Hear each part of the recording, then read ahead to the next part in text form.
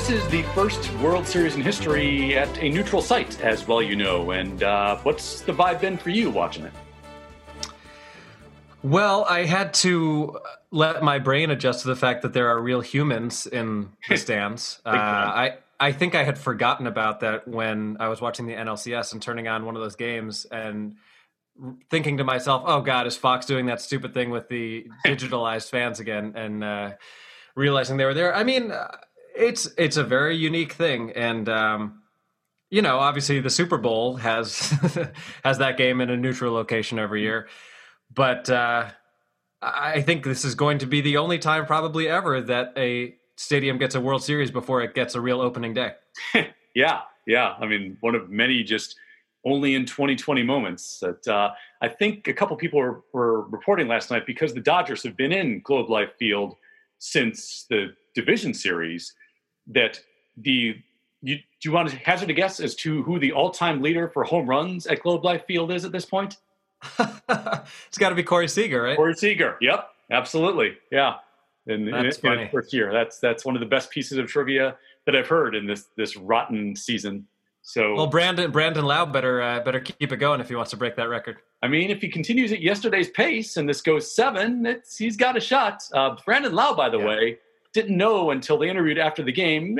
Sneaky hot, I'm gonna say. Throw it out there. Yeah. I wouldn't mind. There's some lookers. You got Kevin Kiermaier's eyes. Oh, yeah. You got Brandon Lau. I mean, it's a good time. Yeah, I think my colleague in Gay Cubs Twitter, Ryan Tomure, tweeted out in Game 1, very sorry to report that Cody Bellinger is a smoke show. And yeah, gotta give him that. No denying. Usually, kids not a bad ball player either. Yeah, he'll do in many different ways. But I find that what I miss most as a neutral site World Series, what I miss most from a regular World Series telecast is that gigantic roar at the beginning of the game, like right before first pitch, as the fans are settling in, and as you got to experience yourself in person back in 2016, that as everybody is just getting their, oh my God, this is a World Series game face on. And you just it just starts now. And I find that there's something lacking in that.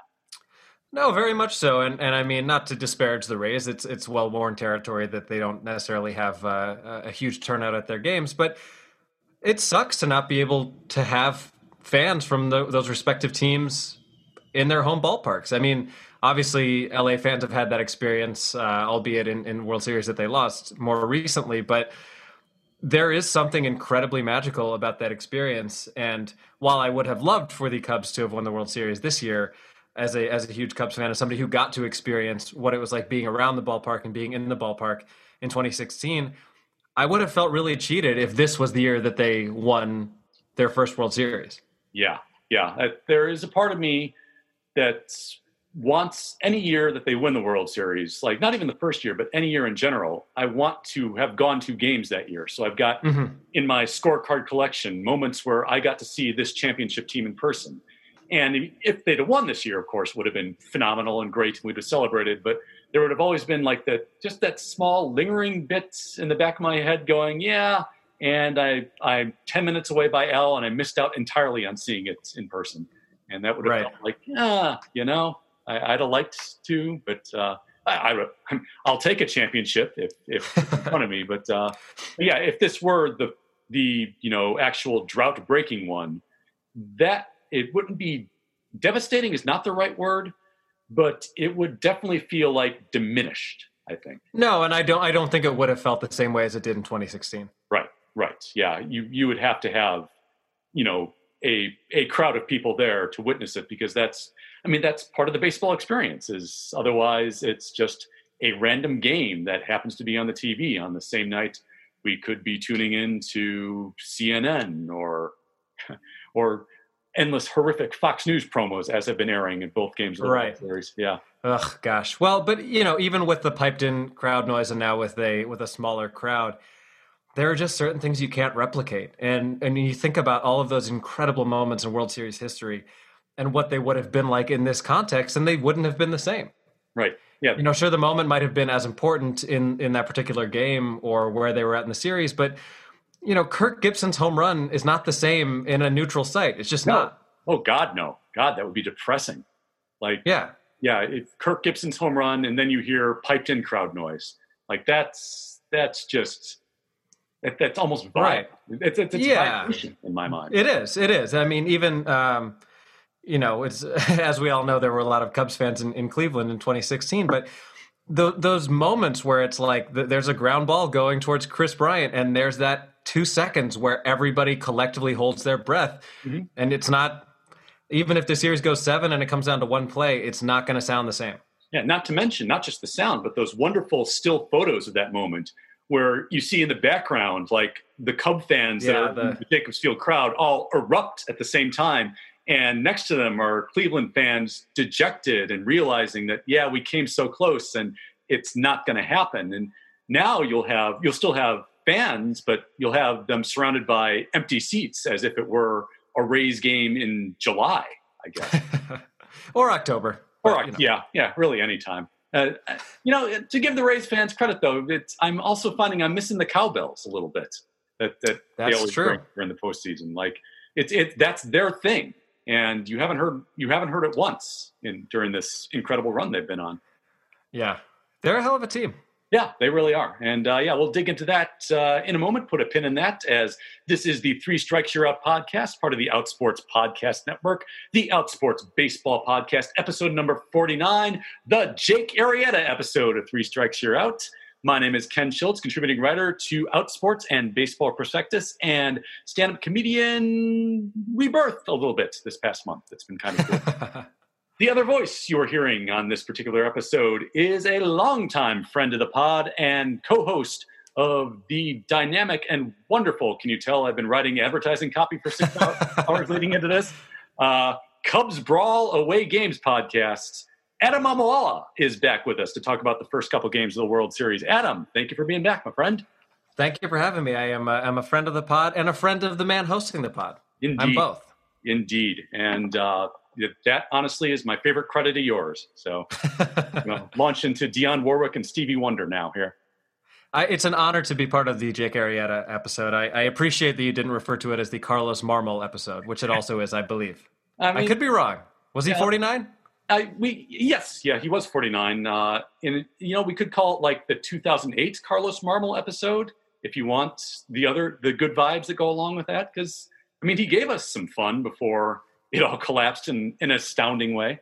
Exactly. If this is the Carlos Marmol episode, we're going to start great, and then things are really going to implode at the end. Yeah, as long as you're not Kirk Neuenhuis, we'll be okay with it. Oh boy, very deep cut for the fans of your show. Yes, Don Ennis, my Mets fan editor. Do you know what that means? Let me know if you're listening to this, because that was a moment.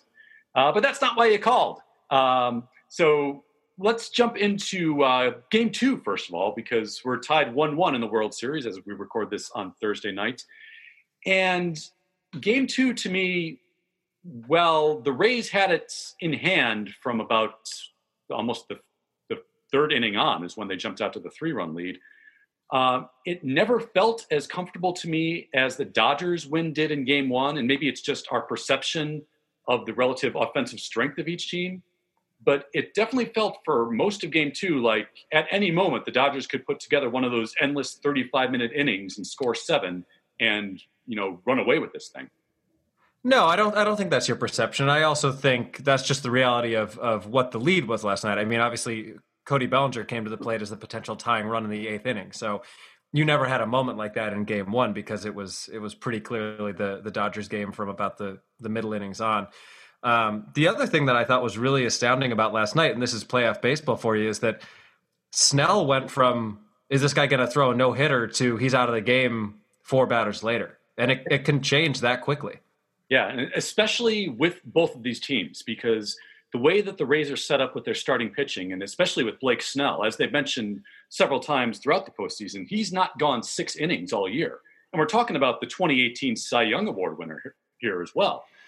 So even though he, missed most of last year with an injury, you would figure this is somebody that they have projected as their big guy, their number one ace.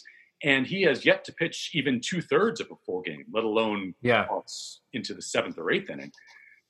So that's something that his body probably has gotten used to that at this point.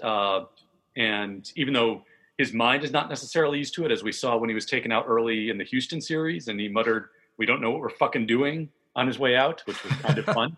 But you're also talking about the Dodgers offense, which the way that they're set up, and regardless of whatever the inning situation is, if they start one of those innings where they build the momentum with either a couple of 2-out walks or a walk and a hit, that could go for 5 or 6 runs within 5 or 10 minutes, and you could be in the deficit with them at any exactly. As we saw with that huge first inning against the Braves, they have that kind of capability.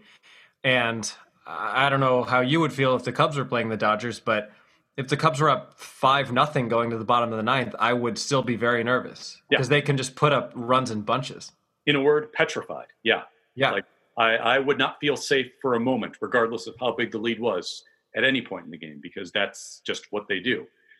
And it's interesting to me how the two teams kind of approached their starting pitching compared to one another last night, because the Rays have 3 starters total. They've got Snell, they've got Glasnow, and they've got Charlie Morton, and then they've got to figure it out around all of that. So they're set up to automatically bullpen 1 or 2 games in every postseason series.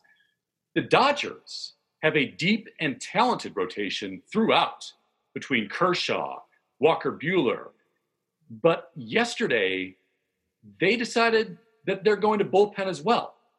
And they bullpenned with Tony Gonsolin, who was great this entire season, but was not used to just coming out and throwing an inning and a third or 2 innings and then handing it off to the next guy.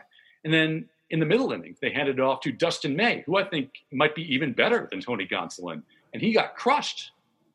And the thing I think about that is, if you're a team like the Dodgers or a team like the Yankees in the division series, a big market team should not have to bullpen in a situation like this, because the advantage of being a big market team is that you're able to afford a deep and talented starting rotation. And a deep and talented starting rotation, by any statistical measure, is much more valuable than any bullpen pitcher you're going to throw out there. And I think that the Dodgers and the Yankees, to a certain extent, also played into Tampa's hands by saying, okay, we're going to try to play your game. And they put themselves at a deficit early, and now Tampa is back in the series. Well, but the reason I'm assuming is that Walker Buehler would not have been able to go on normal rest in Game 2, right? Right. That is, he is going normal rest in Game 3. And I forget if it might have been Craig Calcaterra this morning might have made the point. It's setting it up so that it's a Buehler, Jose Urias, Clayton Kershaw rotation for the middle 3 games. And that certainly is a great setup. But I still think, nonetheless, when you're throwing out pitchers like May or Gonsolin, you can let them go a little bit. You don't necessarily have to say, first sign of trouble, we're going to switch in somebody like a Pedro Baez off of that. And for Dustin May, I'm not sure he's used to coming into the middle innings, and because I've not seen him be this ineffective since he got called up last year. Right. I mean, I guess would the counterpoint be that coming into this season, nobody could have foreseen a world where in the NLCS and ALCS they're going to play 7 straight days. True that, and that certainly plays a factor into it. It still feels to me though like it's playing into Tampa's. It's giving Tampa an advantage that they shouldn't necessarily have to have. And it might just be kind of a natural outgrowth of how long both championship series went and how many pitchers they ended up using. Because the Dodgers, they made the point yesterday in the telecast, have actually made more pitching changes in the postseason than the Rays have. But that's also kind of a typical Dave Roberts thing. It's also interesting to consider, had the Dodgers lost Game 1, would they have stayed with that approach, or would they have used Buehler on short rest? Right. Yeah, that sounds to me like, especially because they clearly don't have a lot of postseason confidence in either Gonsolin or May, that they might have opted for that. But Clayton Kershaw turned out to be amazing in Game 1. So he beat the hell out of the narrative. I'm very happy about that. Yeah, I am too. And we spent a lot of last week's episode with Sarah Sanchez. It was right after the awful start against the Braves, and we were kind of not dancing on the grave, but just kind of observing that. Yep, it happened again. And it's nice to have him tell us all to shut the hell up for at least one more start like that. The thing about his start in Game 1 to me is I found it very similar to how he started Game 1 of the 2017 World Series, where he was matched up against Justin Verlander and just ended up outdueling him. Like, he was amazing in Game 1 of that World Series. And that was the moment where everybody thought, okay, this might be finally where he gets to put the narrative to bed. And then they went to Minute Maid Park, and bad things happened at that point. So we're going to find out in Game 5 of this one what Clayton Kershaw's durability in the World Series is like when the other team isn't cheating, hopefully. Oh, the poor Astros. They overcame so much this year. They really did. Yeah. All the doubters and the haters. It's really an inspiring story. And in 20 years' time, when MLB Network makes the documentary, I cannot wait until the inspiring music from The Natural swells up underneath as they make that stirring 3-0 comeback and just fall short, satisfying literally everybody in the country. The amount that MLB still promotes the Astros is very off-putting to me. It's MLB's marketing arm seems to have just decided, let's pretend that this is normal and nothing happened with them. They might argue, what can we do, because they've made it so deep into the playoffs. But I mean, even so, you have to know every time you put out a commercial that has an Altuve in it that you're just going to get nothing but flack from Twitter. Yeah, it's very, very, very bizarre. And as somebody who watches baseball largely through the MLB TV app, they have these cutaways at random times to clips from, famous games. Yeah. And there was a revolving door where they would keep showing like Altuve's walk-off last year and Springer's walk-off against the Yankees and all these things where I'm like, maybe don't. If that's a part of a regular rotation, we don't need that there anymore. I'm honestly surprised, although it's MLB, so we probably shouldn't be surprised that everybody's clueless when it comes to marketing. But yes, somebody should have taken note of that and said, we might want to pull these and, I don't know, maybe sub in the Kirk Gibson home run. Right. It's not like there's any shortage of good footage. Yeah. Hell, I mean, go back to Bill Mazeroski, for fuck's sake, and show me a 1960s black and white highlight like that. Totally. Yeah. So jumping back to Game 2 for a second, another thing that I think was kind of hidden by the fact that the Rays managed to hang on, and it was a pretty exciting game, is that even though it's now tied at 1-1, the Dodgers did something that I think is a little noteworthy, in that they kind of lit up both Nick Anderson and Pete Fairbanks with long home runs off the bats of Will Smith and Corey Seager. And over the course of 7 games, those are the guys that Kevin Cash is going to go to when he wants to shut you down. And the fact that they were able to touch up both of those guys, I have to think, is at least somewhat encouraging for the Dodgers going forward. Yeah, big time. And that's one of those moments. It's kind of a sports cliche, but like, pay attention to that. Like, that may come into play later in the series. But it's true, because there's going to be a time where those matchups take place in a big spot, possibly with a game on the line, and knowing that they were able to get to those guys, even in a game that they lost, I think it's going to go a long way, probably. Yeah. Not that they have any lack of confidence. So I would imagine Corey Seager's feeling pretty good about himself right about now. But pretty good. Yes. Yeah. To quote a famous Yankee fan. And Nick Anderson has not really been good since the division series when they shut down the Yanks, and he went, I think, 40 pitches in Game 5. Because in the championship series against Houston, he gave up 2 home runs. So that was his third of the postseason, to Will Smith, who, just as an aside, anytime Will Smith strikes out, somebody desperately needs to play a drop of Eminem going, so fuck him and fuck you too. But nonetheless, Nick Anderson has given up 3 home runs in the postseason and 3 home runs in the past 3 weeks. Want to venture a guess as to how many he gave up during the regular season? 2. 1. So he has tripled his home run output just in the past 2 weeks. I unfortunately I have to tell you that the state of Florida the state of Florida has a pretty dubious past with men named Nick Anderson horribly choking in the postseason. Oh man! Wow. Do you remember that Orlando Magic reference? Is that? Yep. Poor son of a gun in the NBA Finals. missed 2 free throws Oh that would God. have sealed the game. Got his own rebound, got fouled again, missed another 2 free Oh, throws. oh shit. It's a basketball equivalent of the yips. He never shot free throws well after that in his career. Wow. He was like an 85% free throw shooter, and the next season shot like 40% from the free throw line because he was so scarred by that. Wow. That is even more dramatic than Scottie Pippen's famous "The mailman doesn't deliver on Sundays" back in the '97 finals, I think it was. And when he got Karl Malone at the free throw line. Yeah. Was that against the Lakers, that series? It's the Nick Anderson series? Yeah. No, it was against the Rockets. Oh, okay. They were up by 3. All he had to do was hit 1 free throw to ice the game. He missed 4 in a row. Kenny Smith tied the game on a 3, sent it to overtime. Jeez. The Rockets won, and the Magic just completely fell apart. They were favored to win that series and just completely lost it. Yeah. So Nick Anderson, at this point, the worst you can do is second worst Nick Anderson. Sports history. Exactly. Yeah. So that's, I suppose, a bit of comfort. But I mean, I'm still, if I'm a Rays fan, and if I'm a Rays fan, I've been shown precisely once on TV over the past 2 games that I've noticed. But if I am, I'm concerned that he's still missing something after they really leaned on him hard in that division series. Because, I mean, he is the guy at 0.5 ERA. He is the guy that you count on to just stop rallies if he's called upon. And Fairbanks also, I mean, his was just the solo home run, and he did pitch one amazing 5-pitch inning before that. So I'm probably a little less concerned, but nonetheless, the Dodgers are flexing, but somehow Aaron Loop is the one who shuts them down, which is just the most baseball thing possible. Yeah. Well, I mean, Tampa Bay has so many impressive arms out of that bullpen. Mm-hmm. It's almost unbelievable. Like, guys just throwing like easy at 100 left and right.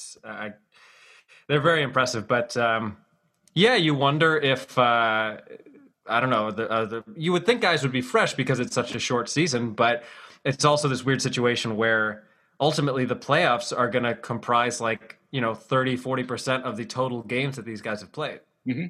Yeah, it really has the feel of like a longer lasting playoffs going into the regular playoffs, if that makes sense. Right. So that is a lot of high stress pitches, I suppose, too. Mm-hmm. When it comes down to it. So even though you're not throwing nearly as many innings, your innings tend to mean more pretty much from the start of the season, I suppose. Yeah, no, that's a really good point. Yeah. And there's also something that's kind of interesting about the way Kevin Cash is managing that bullpen, because in Game 1, we talked at the start of the podcast about how quick he was to remove Blake Snell. And yet at the crisis moment in Game 1, as the Dodgers were just scoring seemingly at will in that 5th inning, he left Glasnow in there to throw, 109 pitches, which for the Rays seems almost unheard of. And the only thing that I could think of in terms of trying to figure that out was that, remembering in Game 1 against the Yankees, when the score was close, but they were at a deficit, the Rays were down in the 9th inning, he left John Curtis, who is decent but not one of his guys, on the mound to just get shellacked for 40 pitches. And it's almost like Kevin Cash picks out certain games that he just decides, I'm not going to manage this as if it were a winner-take-all World Series game. It's almost like they've kind of figured the way they've set their bullpen up for needing multiple innings from guys like Anderson and Fairbanks, that they're just going to be okay with losing an occasional game in a postseason, which is, I don't know if that's the case, but it just kind of has that feel. And that's certainly the first I've ever heard of something like that. Yeah, it's definitely interesting. I mean, I think you're probably right. I think in Cash's mind, he's like, all right, well, we know whether Glasnow throws 109 pitches or throws 87, you're still not going to see him again until Game 5. So I think in Cash's mind, he's probably like, well, he's already out there. It's already not looking great. Our arms in the bullpen are too valuable to use in the game that we're probably not going to win. So, I mean, it's a calculated risk. I guess you're risking overexerting or overextending Glasnow, and then he's not as sharp 4 days from now. But I don't hate the move. I think strategically it's not that bad of an idea. Yeah, Glasnow is just an incredible starting pitcher, and I'd like to see incredible starting pitchers get leaned on in the postseason, especially now when we see guys like Snell get lifted after 4 2/3. So yeah, philosophically, I certainly don't mind the move, but it's just kind of curious to me that he kind of is almost diametrically opposed to himself based on one game situation versus the other. Right. And one more thing about game one too, and we got to go off on this because we have not mentioned the name Mookie Betts yet in this World Series podcast, and that really feels like just a foul on my part because holy cow, how do Red Sox fans got to feel watching this stuff? Just game after game after game, and in every conceivable way. Where one game it's the robbing the home run at the wall in Game 7. And another, it's doubling off of Ozuna at third base, just being alert and making an incredible shoestring catch. Stealing multiple bases in a game, which you never see in modern baseball. Yep, giving us a damn taco, Mookie Betts. The taco that I will not redeem, but thank you nonetheless. Yeah, it's in Boston, I suppose, it's the fucking taco of sadness. And then in Game 1, the signature play is a ground ball to the first baseman that he manages to score on a contact play on because the first baseman has to go 2 feet to his right, and that's too much to stop somebody with Betts' speed. I mean, just what a player. Well, the thing that's most impressive about him, and I think he's in a very, very elite company with somebody like a Mike Trout. To me, right now, it's like Trout, Betts, and maybe Tatis has worked his way into that conversation, but it's really Trout and Betts. And the thing about baseball is that, like, if you're watching a basketball game, you're not going to not notice LeBron James. Like, when somebody's that good and that, clearly that much better than everybody else, it sticks out like a sore thumb. But in baseball, there's not that same sort of dynamic. So when somebody like Mookie Betts makes his presence known to that degree, it really gives you a sense of how good he is. Yeah. I think the closest comp you can get in baseball is the sense of anticipation for a player. And in Mookie, it's in several ways. There's always that sense of anticipation when he's coming up to the plate. But then also, if you see him kind of drifting back on a ball that looks crushed, and if he looks like he's under control, it's kind of comparable to, I'm going to give you two comps, both of which might seem kind of over the top in different ways. It's comparable to me that anytime Jason Hayward is under control in the field, my brain automatically goes, well, he's going to catch it, regardless of how it looks at the bat. That is an out, and almost 99% of the time is the case. And then the other comp I'm going to give you is what they always describe as Willie Mays going back for the catch back in 1954, where it is just obliterated a dead center in the Polo Grounds off the bat of Vic Wertz going 470 feet.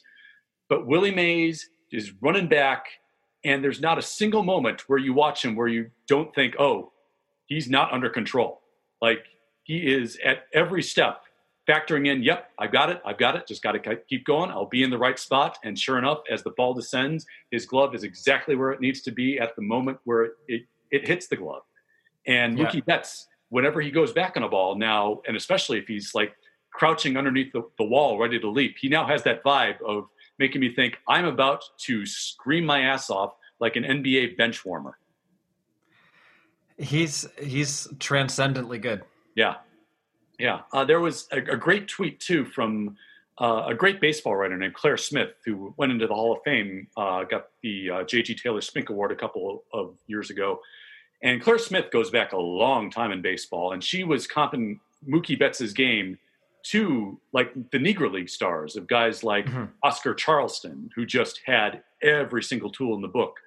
And Mookie has that kind of really awesome combination of a little bit of the modern, where he's got a great on-base guy, great stats guy, obviously a great WAR guy.